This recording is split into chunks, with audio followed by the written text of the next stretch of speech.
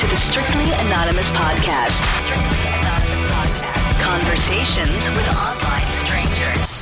We place ads online. Craigslist is definitely the gift that keeps on giving. Real people respond. You go to Singapore or Thailand. You can't not do it. The temptation is just too much. With real problems. Does your friend know that you're banging her? No, he has no idea. And anything goes. Motto of the show, let your Greek flag fly. Probably the only good advice I'll ever give you is to re-hide your whips and chains. Here are your hosts, Kathy Kay and Tommy.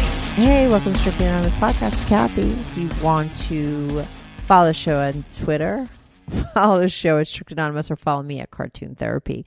If you want to be on the show, I'm always looking for people to call in. This is a call-in advice show, so if you're looking for advice, you have a problem, you need advice, or you have a secret life that you want to reveal while remaining anonymous, you could do so on my show. So send me an email at strictlyanonymouspodcast@gmail.com. That's really all I feel like pitching today on this intro. I'm just not in the mood. I'm just going to get right in and explain who I have on the call today. Today I have on Lance. Now, Lance has called in before. I did a part 1 and a part 2 with Lance. I aired his part 2 first. This is really his part 1.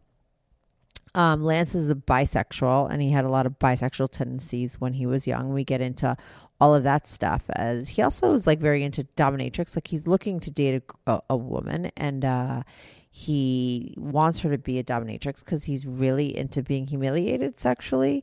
But what we discuss a lot on this call, we discuss all that sex stuff, but I wind up getting really heavily into his personal life as far as relationships are concerned, because I think when I started to talk to him, I started to feel like maybe he has some commitment issues because he had never really had a relationship. So we talk a lot about that. So this podcast, besides it being about his younger years of like shoving things up his ass, it's a lot about relationships and commitment issues and that kind of thing. So I think it's interesting on that level. If you're looking to get like a boner and jerk off to, his bisexual side, you'd probably better off listening to the other podcast. This one, his focus is more on his relationships, whereas the other one focuses more on sex. That's why I did a part 2 with him, because I realized after my first call that I didn't really talk enough about the sex stuff. And I know that most of my listeners love that shit. So anyway, it's still an interesting podcast, like I said, because I don't like to just talk about sex. I like to talk about everything. And this one is interesting because it's all about relationships, and I think a lot of people will be able to relate. So I'll be right back on with Lance. Do you have a story, lifestyle, or situation you can't talk about to anyone? Or do you just want to let your freak flag fly and be on the show? Well, Strictly Anonymous wants to hear from you. Send us an email, strictlyanonymouspodcast@gmail.com, with your story and your anonymous name. And remember, everything is strictly anonymous. Strictly anonymous. Hey, Lance, welcome to a Strictly Anonymous Podcast. You're on with Kathy. How are you? I'm well, thank you. Cool. So, Lance, I found you on Craigslist, and sometimes when I see ads like yours, I wonder if you're posting that you're kind of looking for advice, but really you're looking to hook up, because your ad was pretty simple. It was basically you're kind of confused about your sexuality. You don't know whether you're gay or bi, and you wanted someone to chat with. So sometimes when I see an ad like that, I'm like, oh, is this guy just kind of know he's gay and maybe just putting that out there? He gets guys to call him up and then they kind of hook up. Or was it really seriously an ad because you are genuinely confused? You are half correct. My intention is not to hook up, nor to hook up with a guy. My intention is, but it's also not just for chat. I'm looking for some resonance, and if anything, I'm looking for a female, not males. Oh, really? To hook up with, or just for advice? Not to hook up with. I'm not interested in hooking up. I think it starts as advice, because who's going to give me advice but somebody who can resonate with where I'm at, and ideally maybe they've gone through something similar, or they dated a guy like me, and then if the dialogue is strong and there's a connection, then maybe it can sometimes result in a connection that is romantic, a date. Right. But I'm make no mistake, I'm not looking to hook up. I just don't get anything out of that at this age. You don't get out of like hooking up, like you don't get anything out of hooking up with either a man or a woman, or you're just not looking for that kind of like meaningless thing, is what you said when you're like, I don't get anything out of it. What do you mean by that? The latter. I mean, I'd rather just get off by myself. So hooking up. Like valuable. Right, random hookups with total strangers isn't what you're into. If you're going to do something with someone, eventually you're going to have a relationship. So how old are you first, Lance? Let's start with that. I am 44. You're 44, right? Okay, so is it like just recently that you're sort of questioning your sexuality, or is it No, I've been it's let's call it a passive questioning. It's not like in the forefront of my mind, but since I was a child, since 5 or 6, I've never fit into the norms of the sexual spectrum. And what does that mean? Like, so, but because I think, and I'm sure you've heard this before, because a lot of people buy into it, and I think more people are sort of coming to the conclusion that they're bisexual, that, you know, most people fall in the middle of the spectrum, right? If you have homosexual on one end and totally heterosexual on the other end, a lot of people have different variations or, you know, fall within that sort of spectrum. Like maybe they're 80% hetero, 20% bi or whatever, but there's different sort of degrees of it. Is that what you're talking about when you say the spectrum? In a way, there's a fluidity to it with me that more like a seesaw.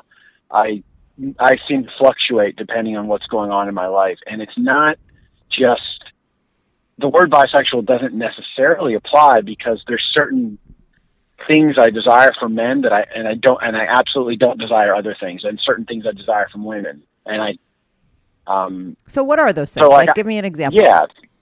So with a woman, for example, I could be romantically attracted to a woman, emotionally attracted to a woman. I'm not going to have that experience with a man. But I use the identity of bisexual because it does explain that in terms of genitals, they're equally attractive to me. Yeah, that totally to me is the difference between someone who's bi and the difference between someone who's gay.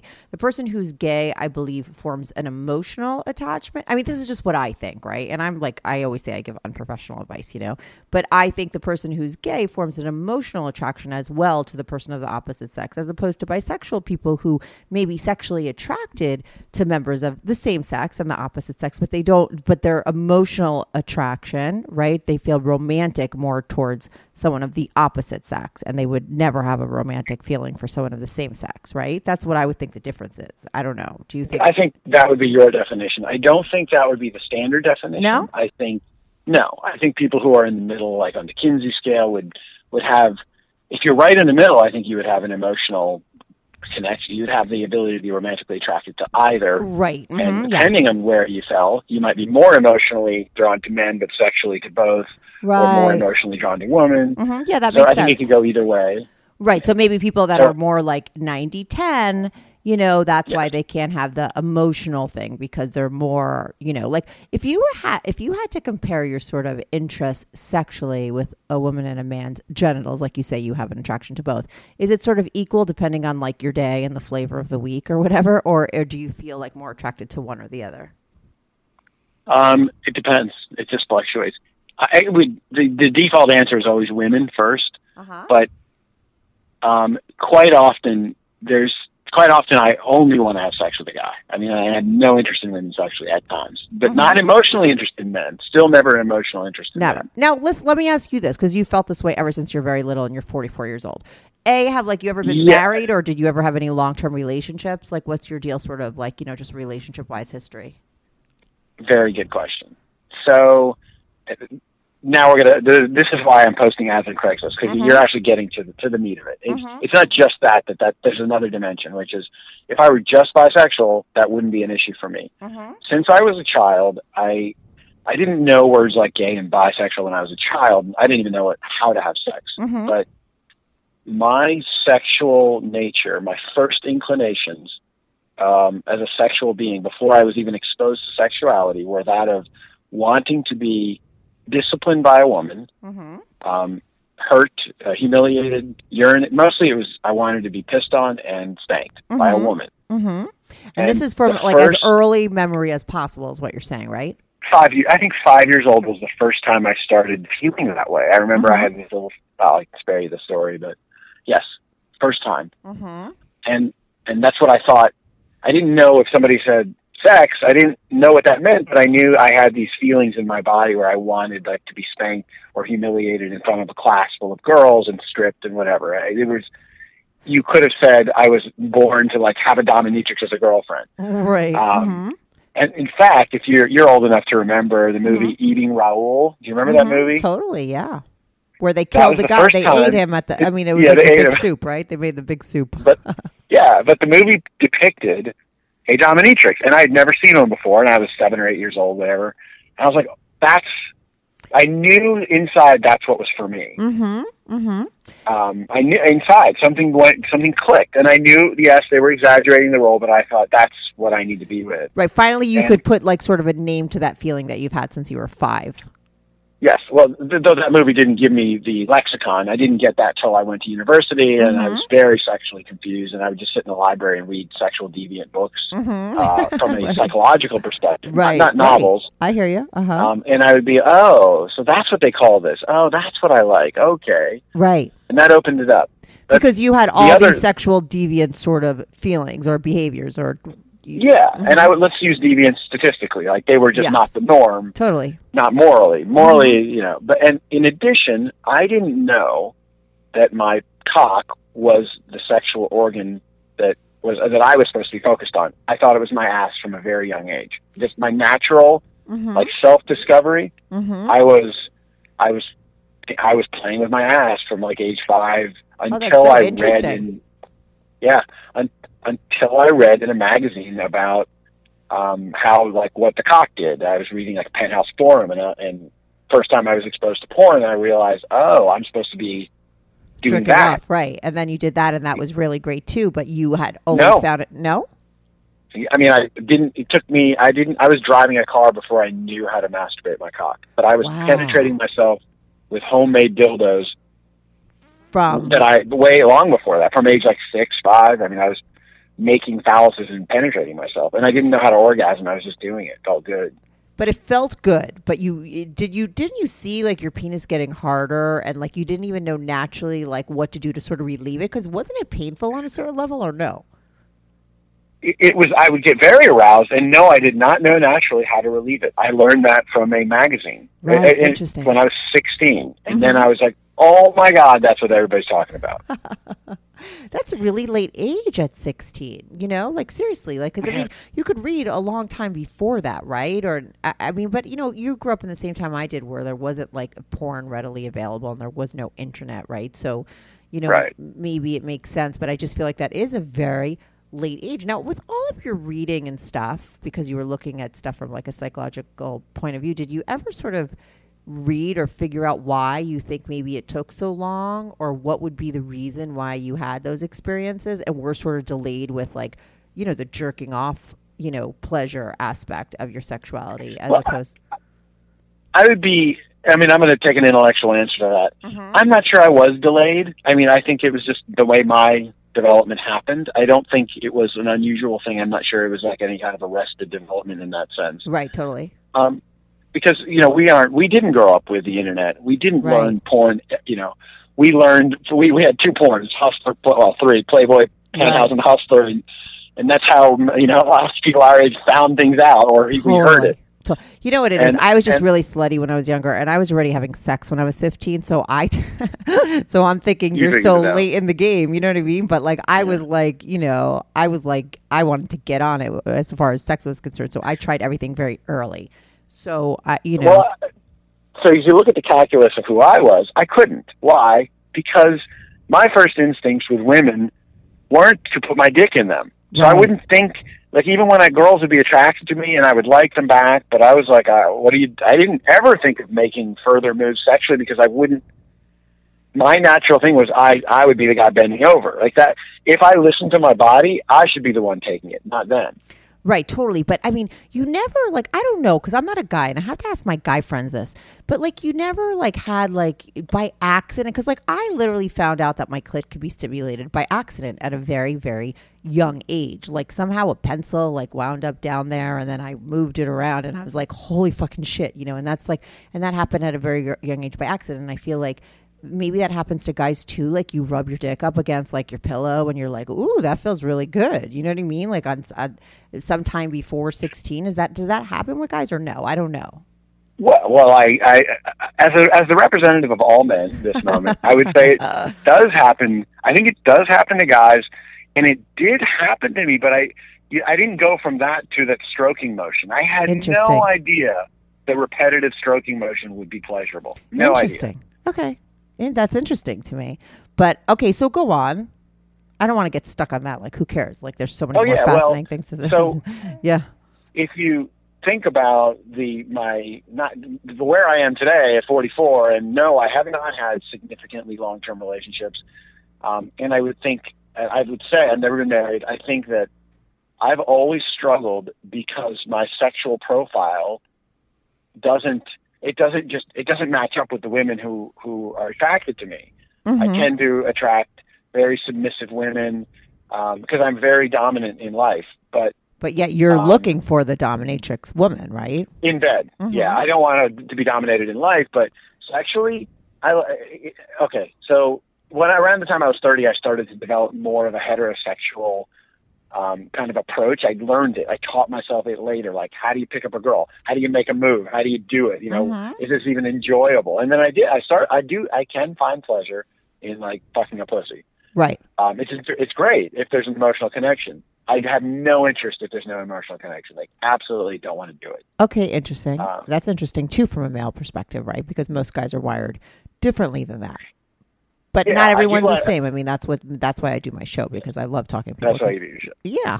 Fucking an ass, totally game with a girl. I can get turned on by that, whether I'm emotionally attracted or not, as long as I'm attracted to her. I can fuck a girl's ass. Okay, but wait, what did you say about fucking the girl's ass if there's no emotional connection? If there's no emotional connection, I don't want to fuck a girl's pussy. It doesn't do anything for me. Totally, but fucking her ass, it does. Yeah, like if I'm just going to hook up with a girl that I don't know that well, for me, the only way to really get off is if I'm going to fuck her ass.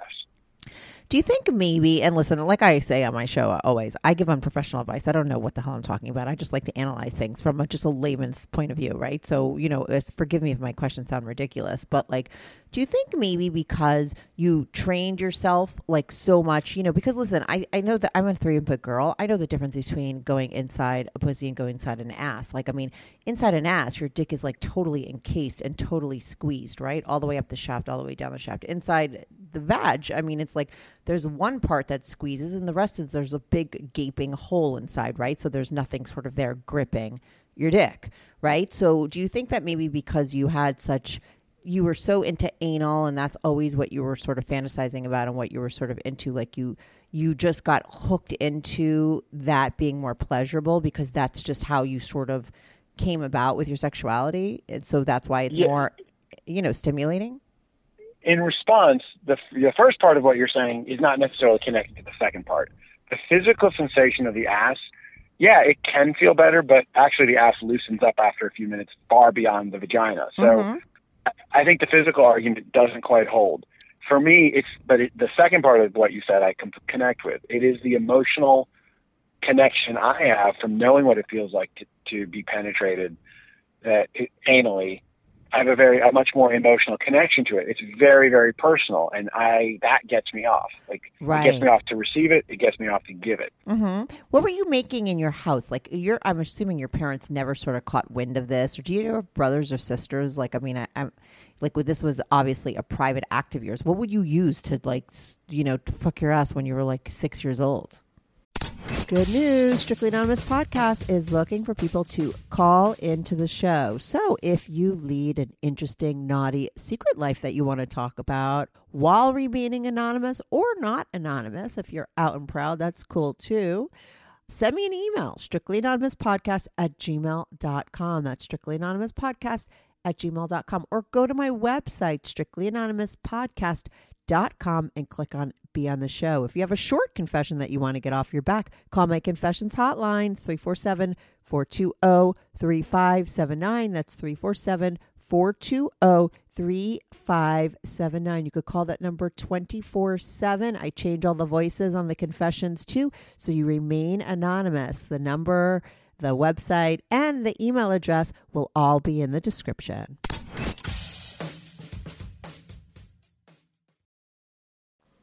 Okay, well, my parents did catch me once. I was 3 years old, actually, the first time, and there was a little reflector that had broken off my light, my bicycle, a rear reflector. And I thought it would be really funny if I took that little reflector from my bike and put it in my butt and ran around naked. And I didn't just see it as a comedic act. I also thought it felt good. So I stuck it in my rectum and ran around naked while we were getting ready for the bath. My parents flipped out. They recognized there was greater implications to that act. And I was like, well, why wouldn't everybody want to do that? I didn't understand. Right. You're 3 years old. 3 years old. From that point on, I tried to hide my interest in that part of my body. Right, because you were shamed. Somebody told you didn't think anything wrong of it, but they made you feel wrong of it. So then you started to do it privately. Correct. I started to do it privately, and it started from a young age. I thought, is this making me gay? But I wouldn't fantasize about a man fucking me. I did later, like around the age of 18. I started thinking a man was doing it when I would penetrate myself. But if I were ever to envision the guy's face, fantasy over. Like it had to be like just a tool, like a body. Right. I couldn't really be a real human. I was 37 the first time I actually decided, why don't I actually try real dick? Yeah, first I was going to ask you, when did you lose your virginity with a woman, and when did you lose your virginity with a guy? With a woman, age 20. Okay. And there's a little context to that, too, in terms of how I get to where I am, which is I'm very struggling and confused. And right, tell me about that. Yeah. She was much older than me, and I was young, and I was very inexperienced with girls. Like, I had attracted many, and you would never know I was inexperienced because I had all this game, I had confidence. But so she had sex with me the first time, and she was really not into it. She just laid there and she was like, "See, this is what it's like. Is it good for you?" And I was like, how old was she? Wait, you said she was a lot older than you. She was 27. Okay, you were 20. Okay, cool. So she's just laying there like a dead fish. And then I was like, immediately I lost my erection, and she followed it up with, "Oh, that's okay. A lot of guys are impotent." So I didn't know what that meant. I looked it up, and I was like, "Oh, maybe I'm impotent." She's like, "Yeah, you're probably just a lot, you're probably sex."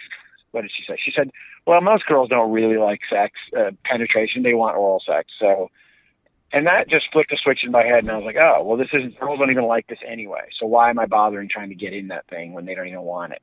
And she kind of turned me into more of a sexual, she pushed the buttons that triggered my desire to be dominated and humiliated sexually, because with it, like 2 months into our sexual relationship, she would say she wouldn't want to fuck penetration. She would just ask me to eat her out.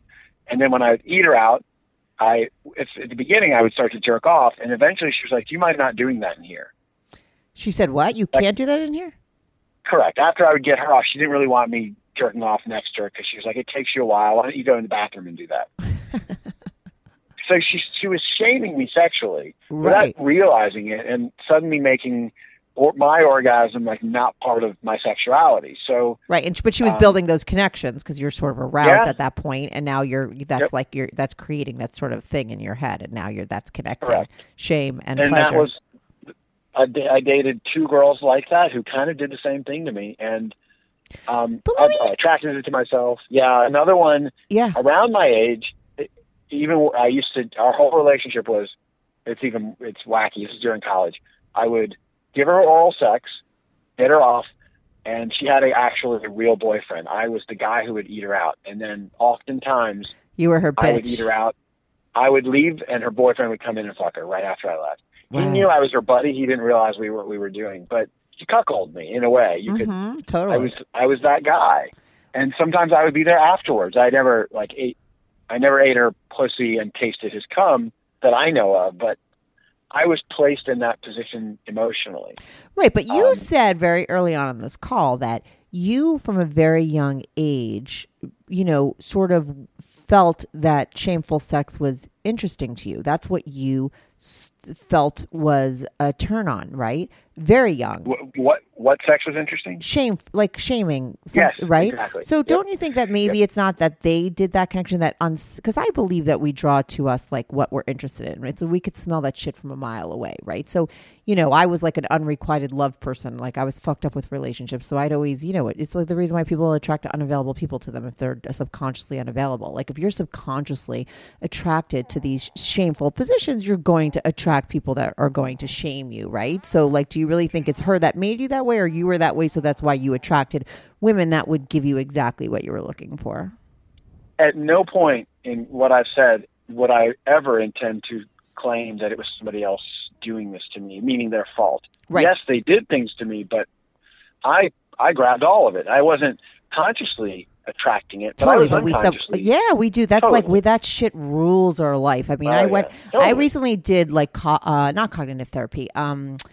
What's that shit called? It's really expensive. Landmark? It's psychoanalytical. That's the kind of yeah. Well, I see a psychoanalyst now. You do? It's fucking hardcore. If she's a good one or he's a good one, it will work, and it can really change. It just takes a while. Yeah. So the thing, in response, I don't disagree with anything you're saying. Mm-hmm. But what is it I'm rewiring? Meaning this is who I now am. This is my identity. I'm not changing it because I'm not sure there's a problem with it. I just know that the problem shows up because I struggle to not make connections. I struggle to find compatibility. Right. And it's now not that I hate myself. I'm not ashamed. I get who I am sexually. I can't. Okay, but why haven't you been able to? Because I really believe that there's someone out there for everyone. And I talk to a lot of people on my podcast, and a lot, I mean 200. But there's gazillions of people out there, and I find people all the time on my podcast that are into crazy things, totally things that are very out of the box. So to me, what I believe, if you were really open to a relationship and really it felt okay about your sexuality, you would draw to yourself someone who is into exactly what you want. There's plenty of women out there that would pee on you and boss you around and fall in love with you at the same time. There are women out there that you could find, I'm sure, that are into what you're into. I just don't understand why you haven't found one. Yeah, you and me. So I've met many women like that, but we've just not been compatible in other parts of our lives because outside of the bedroom, that community, and I'm going to draw generalizations. Sure. I generalize all the time. Universal. I've generalized 80 times on this podcast already.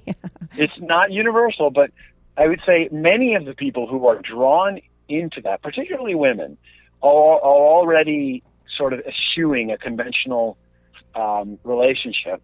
And for women to get there and show up on, say, the dating sites where you meet people like that, like FetLife, they don't, most of them don't align with my other life stuff. Like outside of this, I'm a very, not conventional, but I'm an intellectual, and I stay very, very fit. The kink community is notoriously not fit at all. I'm not all inked up. The kink community, inked up, holes in their bodies. Like I have a white collar job. I'm very successful at it. I live a very, my public life is so drastic. It's a dichotomy from my personal life. And you don't tend to find that as much in the kink community. You find a lot more live and let live, which is great at sexual level, but I don't kind of live that way in my public life. Right, I get it. Like I believe everyone's like made up of like a concoction, and people that are more individuals and just more of who they are a little bit more complicated. I think that's more real, and they don't buy into like whatever the book, says they should be, but a lot of people do, right? So a lot of people fit into those categories and those generalizations because they feel like they have to be accepted, right? Yeah. But people that don't, real people that are just who they are, don't make sense. Like they have total opposing parts of their personalities, and they're different kind of concoctions. And it does make it, I think it is harder for that person to find somebody else who's compatible, because the majority of people have bought into like whoever they want to be, and they do follow the rules, and they are kind of like, they make more sense, right? So I get it, but I do believe you have to believe that there's somebody out there for you. Yeah, there might be. Yeah, I don't believe there's not. Mm-hmm. I don't know. When I say I've given up, I meant I've given up trying to reorient what I am and who I am. And I'm not giving up the idea that I could really find love. I'm not giving up on that. But psychoanalysis is not about, I mean, my psychoanalysis wasn't about sort of changing who I was so I could attract a relationship. It was just about learning to believe that I deserved it, and working on that part of myself. It wasn't about changing who I was. It was about being more accepting of who I was and realizing that I deserve what everyone else had, and that's really what it was about. So that's what it would be for you as far as rewiring your subconscious. There could be something, some story, some sort of thing that you bought into at a very young age that's keeping you from what you ultimately want. And it's not because of your sexuality or any of that. It could just be like some sort of like story you're telling yourself. It could be like a non-deserving thing. You don't know. It could be. There is a belief element that you have that I don't have, which is, well, at least you're demonstrating that you have it. I'm not sure you have it or not. But if you're not getting what you want in your life, I think you're making the assumption, or you're arriving at what is probably a reasonable belief that maybe the things I'm attracting to myself aren't really in alignment, and therefore maybe psychoanalysis might help me. I'm putting something out there, and I would say my life today is it's possibly evidence of misconfigurations in my mind or in my psyche, and it's also possibly that this is just a life I chose at some other level beyond where I even was incarnated. I think I'm not. So in other words, if I'm not getting what I want out of life, I don't take that as evidence that there's a necessity for some psychoanalysis, even though I'm in psychotherapy, by the way. But because I also don't have $1 billion, and I really want so that. Expensive, I know. And, so is that evidence that my relationship to money is all effed up? I don't know. I mean, maybe it is, maybe it's not. I don't know that that's it. Just looking at the results of one's life is not evidence enough to draw a lot of conclusions. I know. I do reason. believe, like with relationships, because there are so many people out there, and what I've seen for myself, because I've had relationships issues and I've kept people at distance, and I've sort of copped to sort of reasons for it and been like, I could name a lot of logical reasons why I've never been married or didn't have many long-term relationships. But, basically I know for myself, when I really, really 100% for a fact wanted a relationship, which I could count on 3 fingers, how many times that was in my life, actually, that I was 100% like, I really fucking want somebody in my life. I absolutely had somebody in my life. And most of the time, there was so many other feelings going on, like, I really want someone, but, you know what I mean? But, and that kind of a thing. So I do think intention plays a lot in what shows up in your life. Absolutely. Because I see it happen in my life all the time. And I do believe that some people have blocks to what they want or what they deserve because of things that are put on them when they're younger. So some people have a non-deserving thing, and we self-sabotage. That's my belief. It doesn't mean, I don't know that I'm right. I just see it play out in my life. And since I follow that, I have been able to change my life in certain ways by sort of rewiring that. You know what I mean? I say. Oh, I appreciate that. Yeah. I don't know that it's true. I just don't hold it as true. I just hold it as reasonable. Like, it's reasonable what you're saying. Right. I don't know if it's true. Right. But I do apply very similar tactics. Like therefore I'm in therapy. Like, I'm trying to work on things because I suspect something's amiss. Totally. I believe it too. And I want to be happy. Yeah, happier, right? I mean, listen, nobody gets to a point. I think a lot of people think like, and I'm sure you don't, because you seem pretty smart. Like, that's, you're not going to, it's not about sort of reaching a point in your life where you're happy every single day and you never have a problem or whatever. Like, you might as well just die at that point, because I really believe life isn't, it's about being all kinds of things, and that, no one's happy all the time, right? But, you just want that kind of inner fulfillment of feeling like a whole person, and, so that you can be thrown and maybe not be happy and be okay with that, right? That's like, to me, what, like, it's like more like being at peace with yourself and being grounded, right? Than just being perpetually happy, because that's not realistic. No one's ever that, right? This might sound, I'm not from New York, but this might sound very New York. Yeah. I'm not even aiming for happiness. I'm aiming for right. not misery. Right. I'm miserable. Right. And so why are you miserable? A day where I'm just like lukewarm every day, like, that's my ideal. But why are you miserable? I've been lonely my whole life. But that's a different show. I don't. No, that's a part of this show. I hate to say it. This I don't is want all to be here. connected. I've never wanted to be on this planet. I don't want to be alive. No, okay, listen, I believe in spiritual stuff. I think you said that. And like, I believe in souls 1,000%. I believe in souls make a decision to come here. This is my belief. And like, probably Oprah would agree with me, and some people wouldn't, but some people would. But what I really truly believe is we make a choice to come here. We pick a lot of the big things in our life, and then we go out, then we're born, and we take it on. And being a human being is very fucking different. I could feel myself sometimes as a soul. Like, I love life as a soul, even as hard as it is, but sometimes I could feel like, holy shit, this is like brutal, right? Being alive is brutal. It's very difficult. Oh, yeah. It's fucking hard work, but we all chose it. We really did. And you did. That's what I believe. And you could say whatever you want, and you could not believe that right now, but when you die, you'll realize it's the truth. Let's say it like this.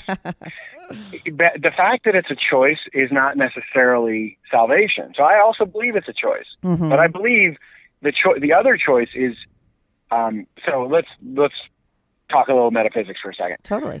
I also believe it's a choice, but I don't believe it's a choice made out of joy. I think we are trapped in a dimensional density, and we will keep reincarnating until we can transcend it. And to not reincarnate, we don't have to reincarnate, but we will not leave that density, this dimensional density, unless we can transcend it in the physical where we originally got trapped. That's how I look at it. Maybe it's Buddhist, it's Eastern, I don't know. No, it's different. So, everyone looks at it different. Yeah, it's a choice. But the fact that it's a choice doesn't make it good. It doesn't make it like, well, I chose it, therefore it must be doable. I think I chose it, therefore it sucks.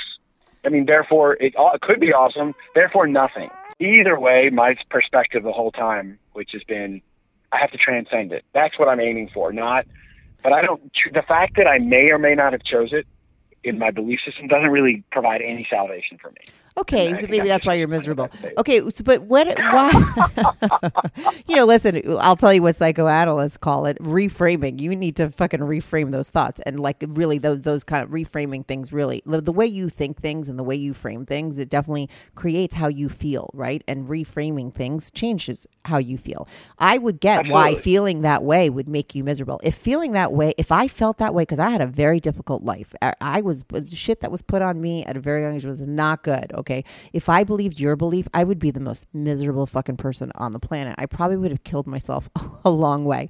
I thank God a long time ago. I thank God a lot for like my beliefs because like, honestly, like because it keeps me sort of happy, quote unquote, right? And sort of moving on, and it helps me rise above the things that have happened, and it helps me look at the parts of my life that were very challenging as challenges, and I feel proud of myself that I got through it, and I feel like a better person, and because of the way I look at things, it makes me more a happy person because of what I've been through than a miserable person, right? And it's strictly my belief, and I believe, like, right, maybe I'm fucking wrong, but you know what? At the end of my life, I'm going to be like, thank God I thought that, even if I find out that it was all a fucking crock of shit, because it helped me stay sane. You know what I mean?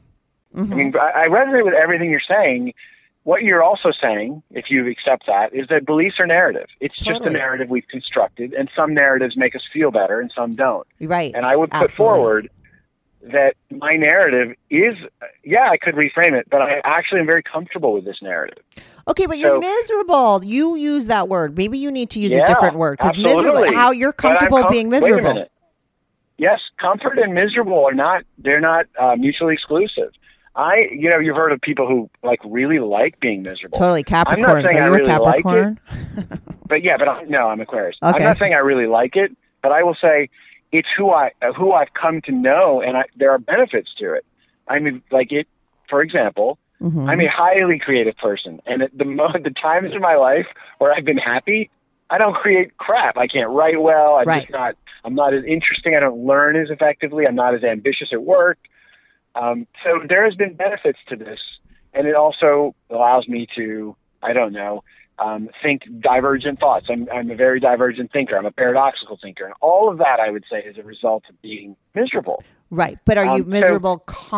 Miserable. Okay, so having like sort of like a diverse feeling, like array of feelings is important, yes. And I think that everyone's life is going to be happy and sad at different times. And more creative people maybe could get stuck in misery longer because they're so sensitive, right? And so they pick up on things. So everything is so much more intense. And that is where we get art from, right? The best songs, the best, poems, poetry, or whatever, paintings, it all comes from that those people who could go to those places and sort of put that out there for us to all, and then we could relate, right, and feel the same feeling, and we could all attach to that. So yeah, there is something to it. But when you make it like a blanket statement, like you're like sort of miserable and lonely, I think lonely isn't a good thing. There's something about feeling miserable and feeling sort of really down in the dumps because you threw yourself in, into a relationship and you fell totally in love with someone and then they broke your heart and then you get this great sort of creative thing out of that. But feeling lonely and never having that experience is a different sort of a thing that I don't think is very healthy. Agreed. No argument. Yeah, lonely is why we're on the show. That's there's loneliness. We're not designed as a species to really cope well with loneliness. We're really not. Mm-hmm. Right. So, no argument. Right. So you're lonely, and that's really probably the thing that would be, sort of connected to what we're talking about. All these sexual experiences, all these sort of first relationships you had with women, and how they treated you, and how you've never had many long-term relationships and you're not married yet, and maybe there's a part of you that wants those things in your life. Do you want those things in your life? Oh, absolutely. That's why I'm posting the ad. I'm looking for connection. I'm constantly seeking it out, and I really do want it. And I've had glimpses of relationships that were satisfying to me, and I love it. I just love it. It fits my personality in other ways that it fits it like a glove, because I'm very routine oriented.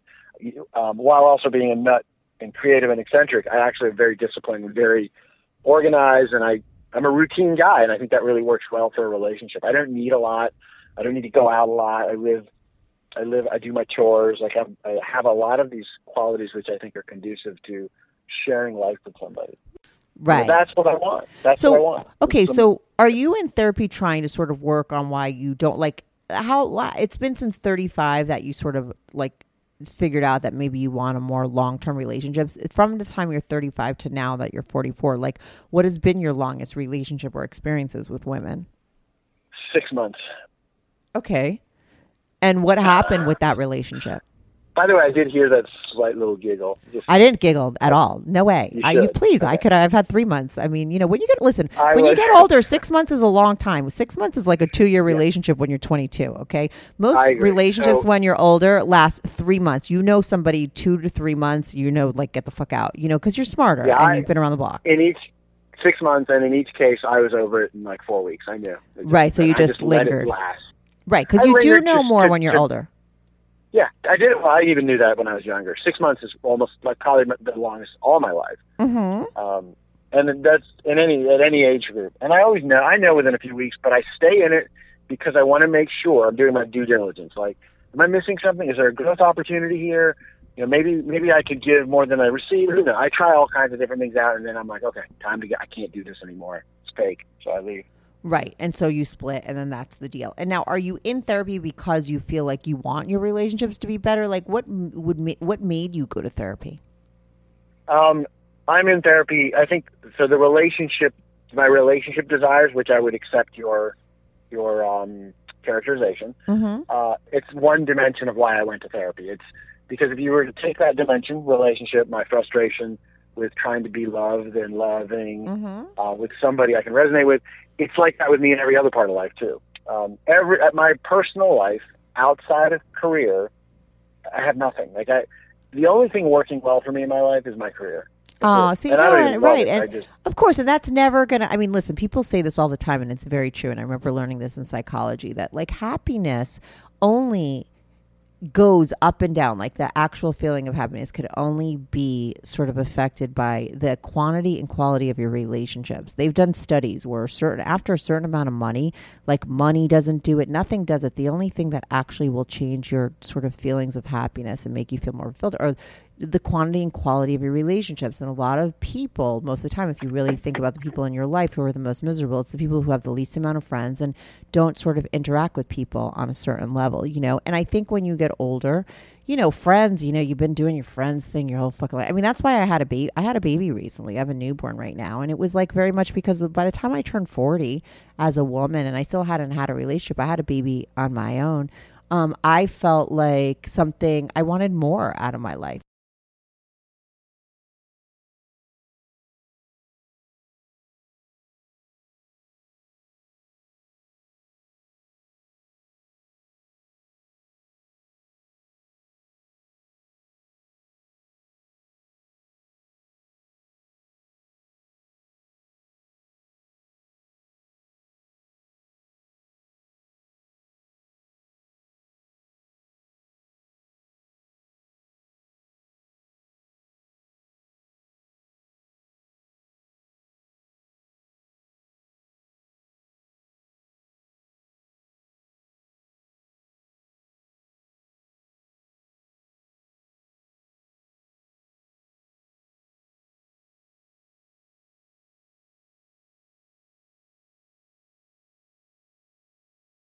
But I got to tell you, it was fucking brutal doing that because I had to change that story. So it's very, very hard, but I do believe it can be changed, and it should be changed because, I don't think it's right that that you're not meant to have things that you should. Do you know what I mean? Yeah, but I don't know that I don't disagree. I don't know that it's necessarily, it's a belief. Mm-hmm. I don't know. I mean, if you want to talk metaphysics again, who knows? Maybe the life you chose is one where you're going to struggle with having and giving and deserving. And maybe you chose, for example, let's take the choice premise. You chose to come into this world with no arms and no legs and you're blind, and you felt, you could teach yourself a lesson. I believe if you have issues and problems, you're meant to work on them.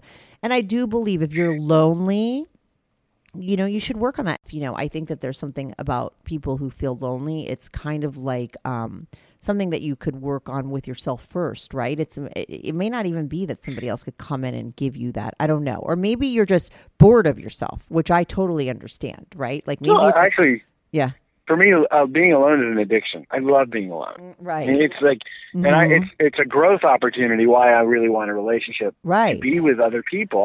Right. So it's not really lonely. Right. That's what I was trying to say. Yeah, but I do get lonely in a different way. It's not like, I wish I would hang out with somebody. It's I'm lonely for some of the things like you described that other people have, and I see it. Not that I want what they have because they all look miserable to me in their relationships, but I want my version of that because I believe I am capable of a more enlightened relationship that is nice, and so I'm lonely for a future that I see. I'm sorry, I have friends that have really great relationships. Those exist, and I believe like when so you could have that evolved. Yeah, I believe that you have friends like that. I don't. No? But I believe they're out there. No, but I believe you. I know. Mm-hmm. I believe lots of people are capable of it. I have not seen it. Yeah, it's not the typical relationship. It's not the 90% of people out there, but 10% of people have a relationship where it's not like they're trying to fit a square peg into a round hole. They're just like really good friends and they really like each other and they're like a good team, and I see that a lot. And but I think that, listen, the other relationships that are very difficult, we learn from those too. I feel like sometimes my listeners who are like listening with hard-ons to your stories in the beginning, and then they're like, fuck you, Kathy, because I take it on such a different level. Do you know what I mean? Like I could still be asking you about all the things you put in your ass and how many guys you fucked, and like here we are talking about all this psychology stuff, and sometimes I think like, I don't know if that makes for a bad podcast, but I get interested in all these other things. And I know that you are one of the people who wrote me and was like, I don't think that I'm that interesting. Or were you the one that said that to me in the email? I don't know. I don't remember what I said. I don't think I could fill up an hour's worth of conversation. Wasn't that you? No, that was not me. Oh, okay. No, I was going to be like, are you kidding me? I could have 5 hours of conversation. No, do you understand? We haven't even started. Exactly. That's how I feel. I know. If I started asking the questions, this dialogue would go very heavy. No. There's no you asking any questions. Don't worry. It's me asking you the questions. But I feel like I have a million more questions. I'm going to go a little longer on this podcast if it's okay with you. Like a little bit more questions about your sexuality, because that's what we started with, right?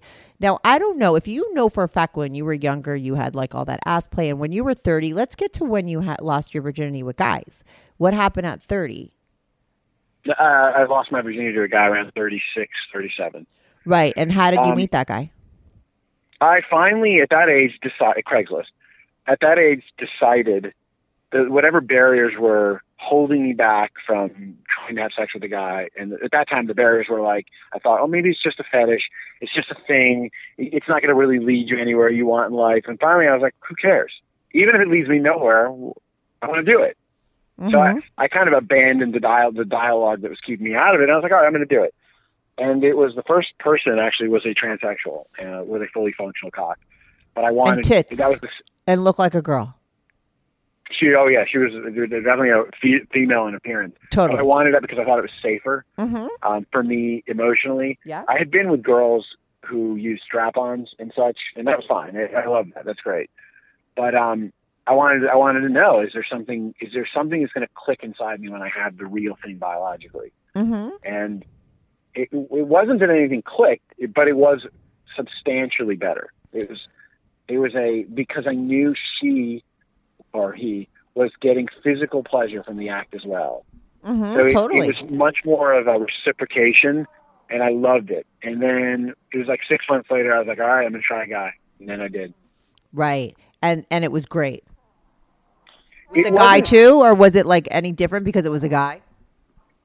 There was that awkwardness because it was a little awkward, but the physical part, I loved it. I like the physical part. I like being the recipient. I like being in that position. You like where the you're bottom. You're a vulnerable. bottom. Yeah. Right. I've tried the other. It doesn't work for me, but it's all about. This is a part of me. Perhaps there's a term people are throwing around a lot now, gender fluidity. But I really like being in. It's not just about power or submissive. It's when you're being penetrated, you're the recipient of the energy, and you're controlling the flow in a very different way. It's not like you're giving up your power, but I love that. I like where my body is the vessel, where Right. somebody is really getting off inside me. It's a very incredible feeling.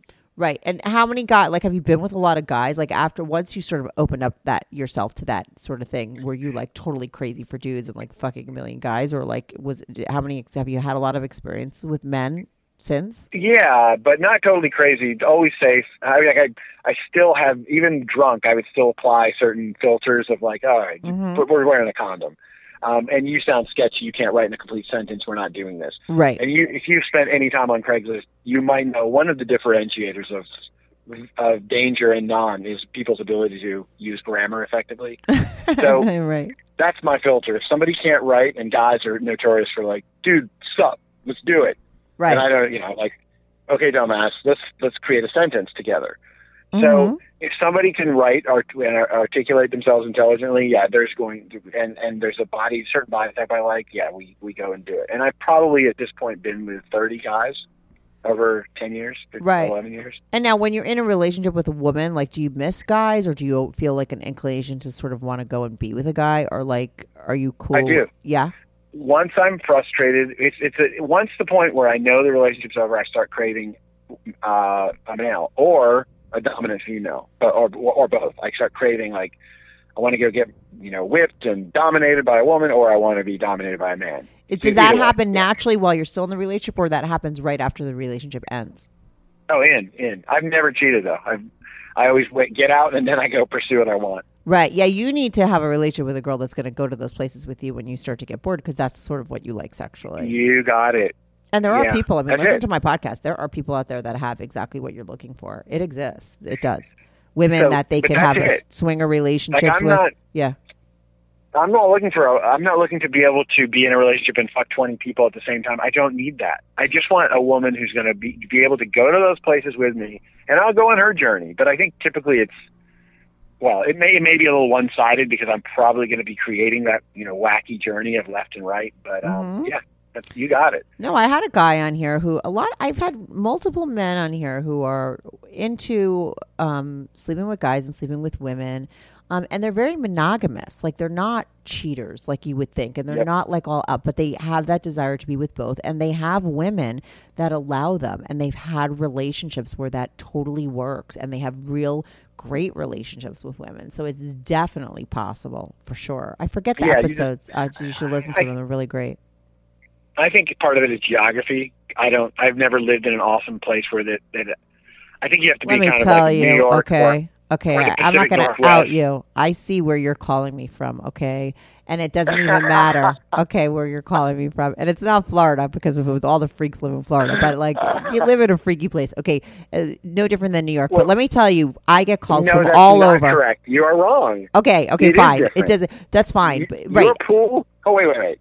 I've let you tell. I'm kidding. It's your show. I love your show. No. Your pool of yeah. applicants Yeah. is 1,000 times the size of my pool, and that makes a difference. Totally, yeah. When I go on Craigslist, I see the massive difference in where the ads are posted. Absolutely. But what my point is that, like, I get calls from all kinds of freaky people that are into all kinds of different things, and these people live in all kinds of places. Do you understand? Yeah. A lot of them, what happens is I'll post on New York or like a bigger city, and I get people who are like 10 states away, and they tell me that they found me because they were on New York looking, because that's where they get more ads, but they live in Nebraska.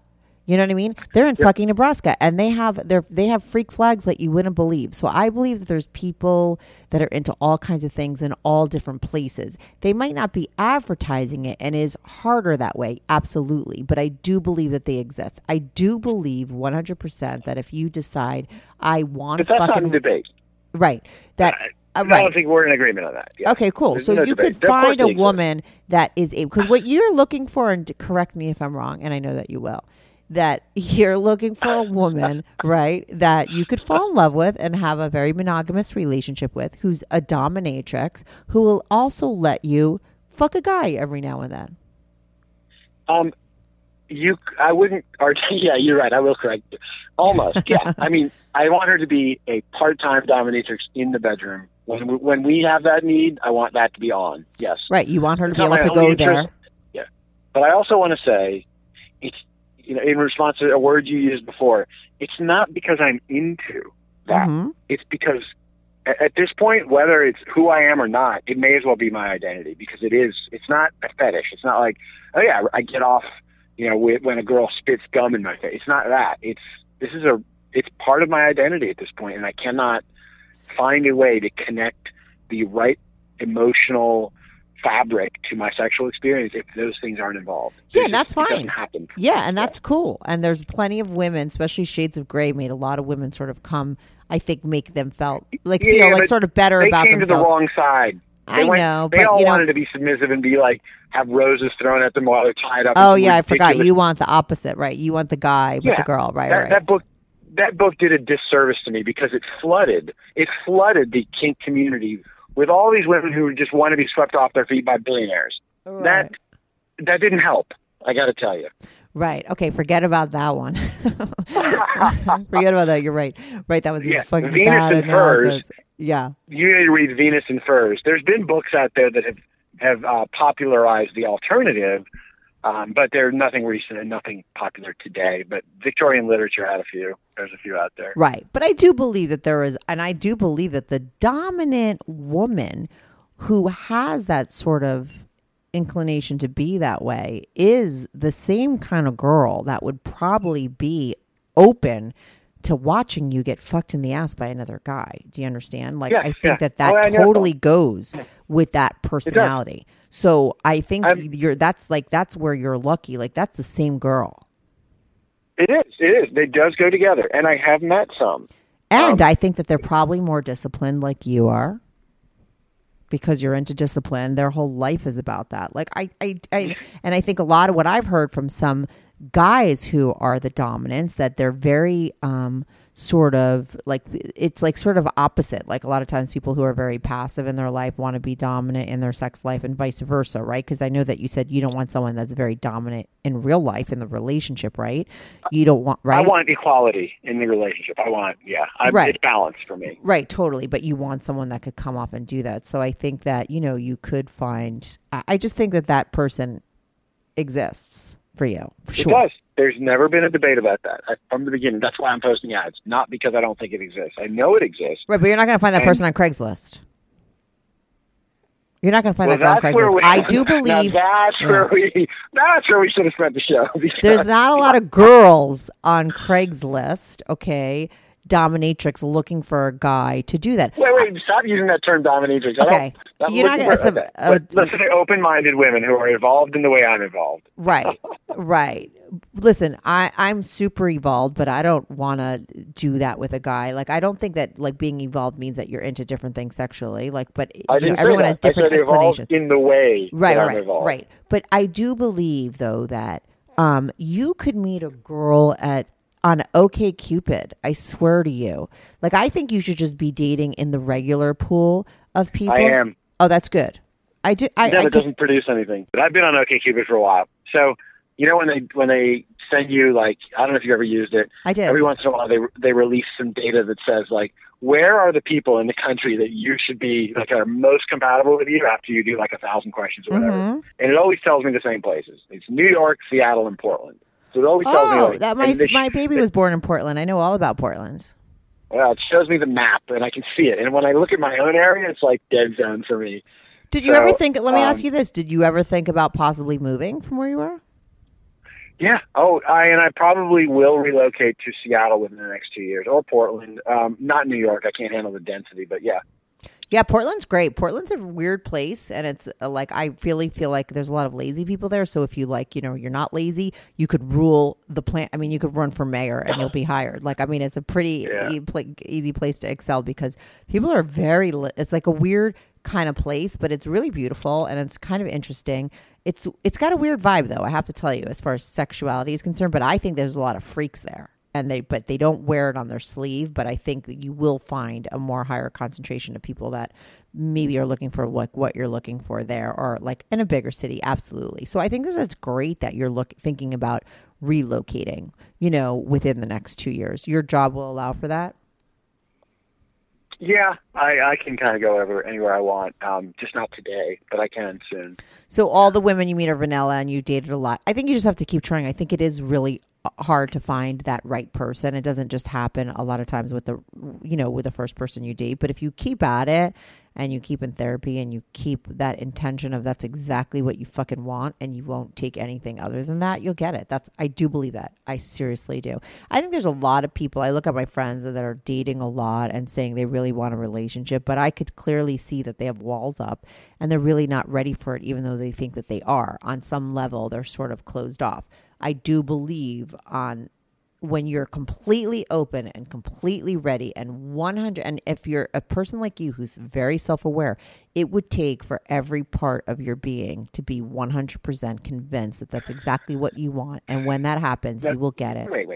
Wait. I accept your characterization of me, but I reject that that's what it would take. Okay.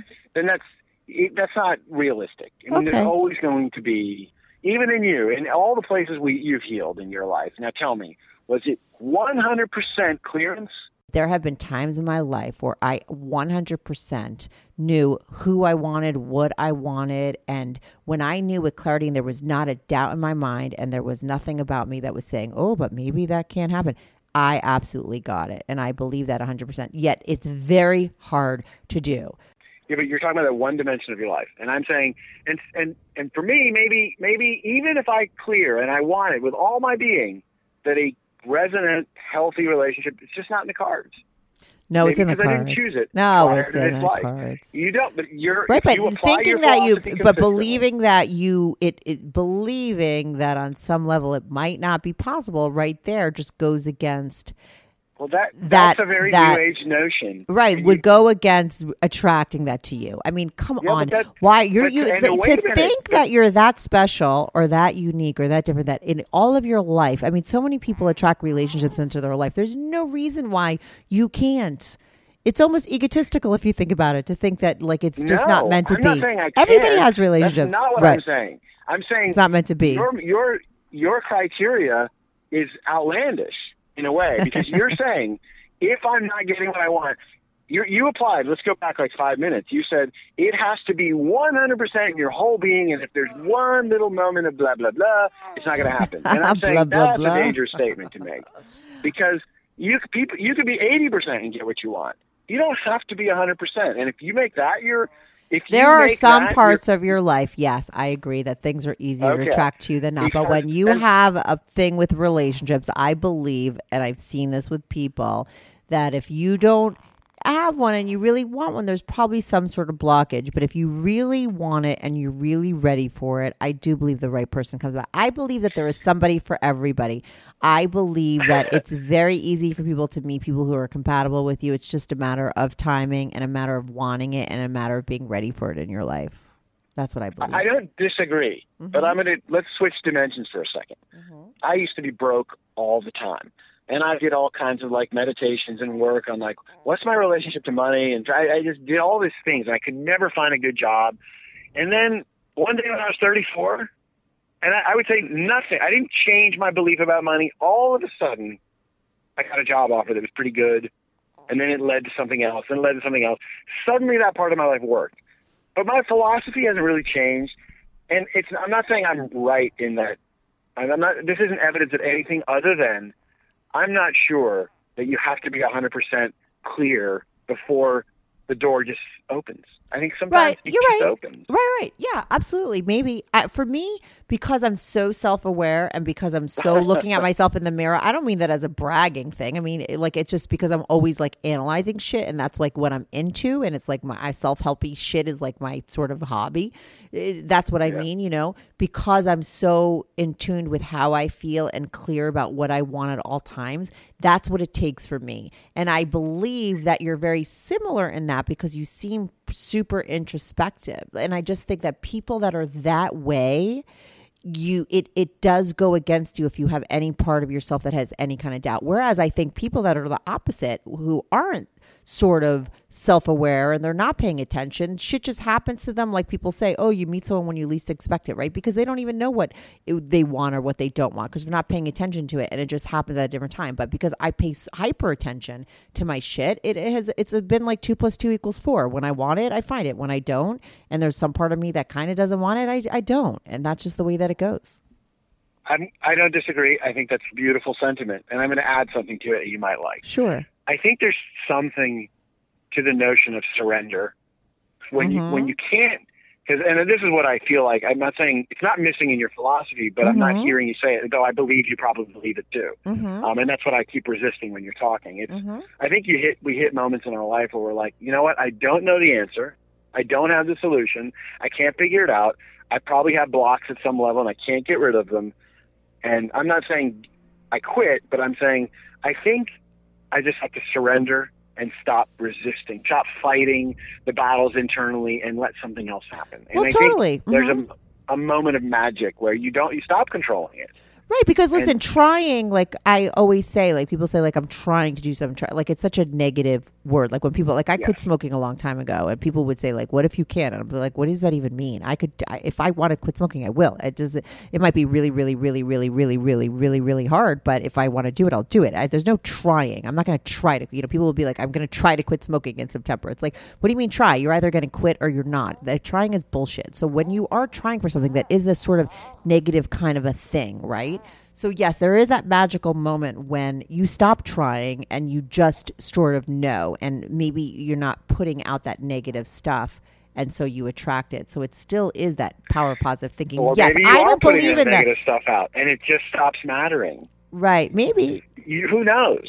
Right, but yeah, if you believe that your negative stuff doesn't matter, then it won't. It's all that crazy. Listen, I think the secret was bullshit too. I think people that think that, in a way, I agree with you. I believe that some people that think, oh, it's just so easy, I just think positive and everything comes to me, because some people are meant to be broke their whole life because they have to be poor, and that's what they're learning from that. You know what I mean? Not everyone could have every single thing. It's not their life path, right? But I think that if you have a serious urge in you, and that is bringing you to therapy, and you want, then that's for a reason. And, you wouldn't be, if you were just meant to be single your whole life and that's just your thing, you wouldn't be thinking about it. You wouldn't be sort of lonely, quote unquote, right? You wouldn't be trying to have a relationship. You wouldn't be dating. I don't know that that's true. I think that's a reasonable thing you're saying. I'll take reasonable. That same thing. I think it's reasonable. I happen to believe that. I think I wouldn't be in so much resistance to my reality if it was what I was destined for. So that goes along with the philosophy you just outlined. It's reasonable. I hope it's true. I don't know. Yeah, see, that's where, like, when you say things like, I hope it's true, that's such a passive sort of, and when you said something very early on, when you're like, I sort of gave up, I don't really believe, like, those are like sort of a passive sort of stance on how your life goes. I do believe you're in more control than that, We could be. But see, that's where we could be. Look, maybe. It sounds right. I'll tell you why. Okay. Whenever you make a universal where you say, which you like it or not, you do speak in some universals. And that's what I keep resisting to. And I'm like, it may be true. I don't know. And you're like, oh, it sounds passive. I'm like, well, you hold up that universal. Every time I've done that in my life, it's crumbled in front of me. So I don't do it anymore. I'm like, okay, I don't know the answers. I don't have the system. But I will apply various systems and I will try them out. If they work, that's awesome. And if they don't, that's okay too, because I wasn't that committed to them anyway. Right. That's all I'm going to say, and we're going to end this on this, and then we're going to have a part 2 and a part 3 with you, because there's like 1,000 other things I would talk to you about. I just don't like my podcast to be longer than an hour. This is at an hour and 20. but it's okay. I wanted to go longer. The last thing I'm going to say is like what I believe then, what I also believe in is like when you want something and you know you want it and you never get deterred. So you just keep dating vanilla girls until you meet someone who's chocolate or whatever fucking flavor you're looking for. Because that person exists and I believe it, you know, but we have to have a part 2 because I'd love to talk more about like your sexual stuff because I feel like, you know, you had that ad on there that was like, I don't know whether I'm bi or straight or gay or whatever. And this turned into a podcast about all kinds of other things, which is fine. This is why I like to do my podcast this way because you know, I haven't had any other podcast that was about this topic, but I know my listeners would like to hear about all your other sexual things. So, you know, maybe we'll have you back on. Yeah. Okay. Don't sound so depressed. I'm sorry. Could you repeat that? No, I said, don't sound so depressed. You're like, yeah, okay. No, I'm not depressed. I hear you rapping, so I don't want to like make an obstacle and start a new topic because I easily could. So. Yeah, no, I got to rap because like I said, I don't like my podcast, but I always have repeat callers on. You know, I'd love to have you back on because I feel like there's so many things that we didn't talk about and I could get some really great episodes from you. Like I said, there's stuff that I didn't cover here, which was the initial thing. You talked a lot about peeing on people. Like I want to go into that, but like I said, I don't want to keep going with this one, but I'd love to have you back on. Okay. And do a part 2. Thanks so much for calling in. Lance, right? That's what we called you? I forgot. Yeah, we did. All right, Lance. This is just the tip of the iceberg. This is just part 1 of Lance. All right. Thanks a lot. All right. Thanks for calling in. Bye. Bye. Do you have a story, lifestyle, or situation you can't talk about to anyone?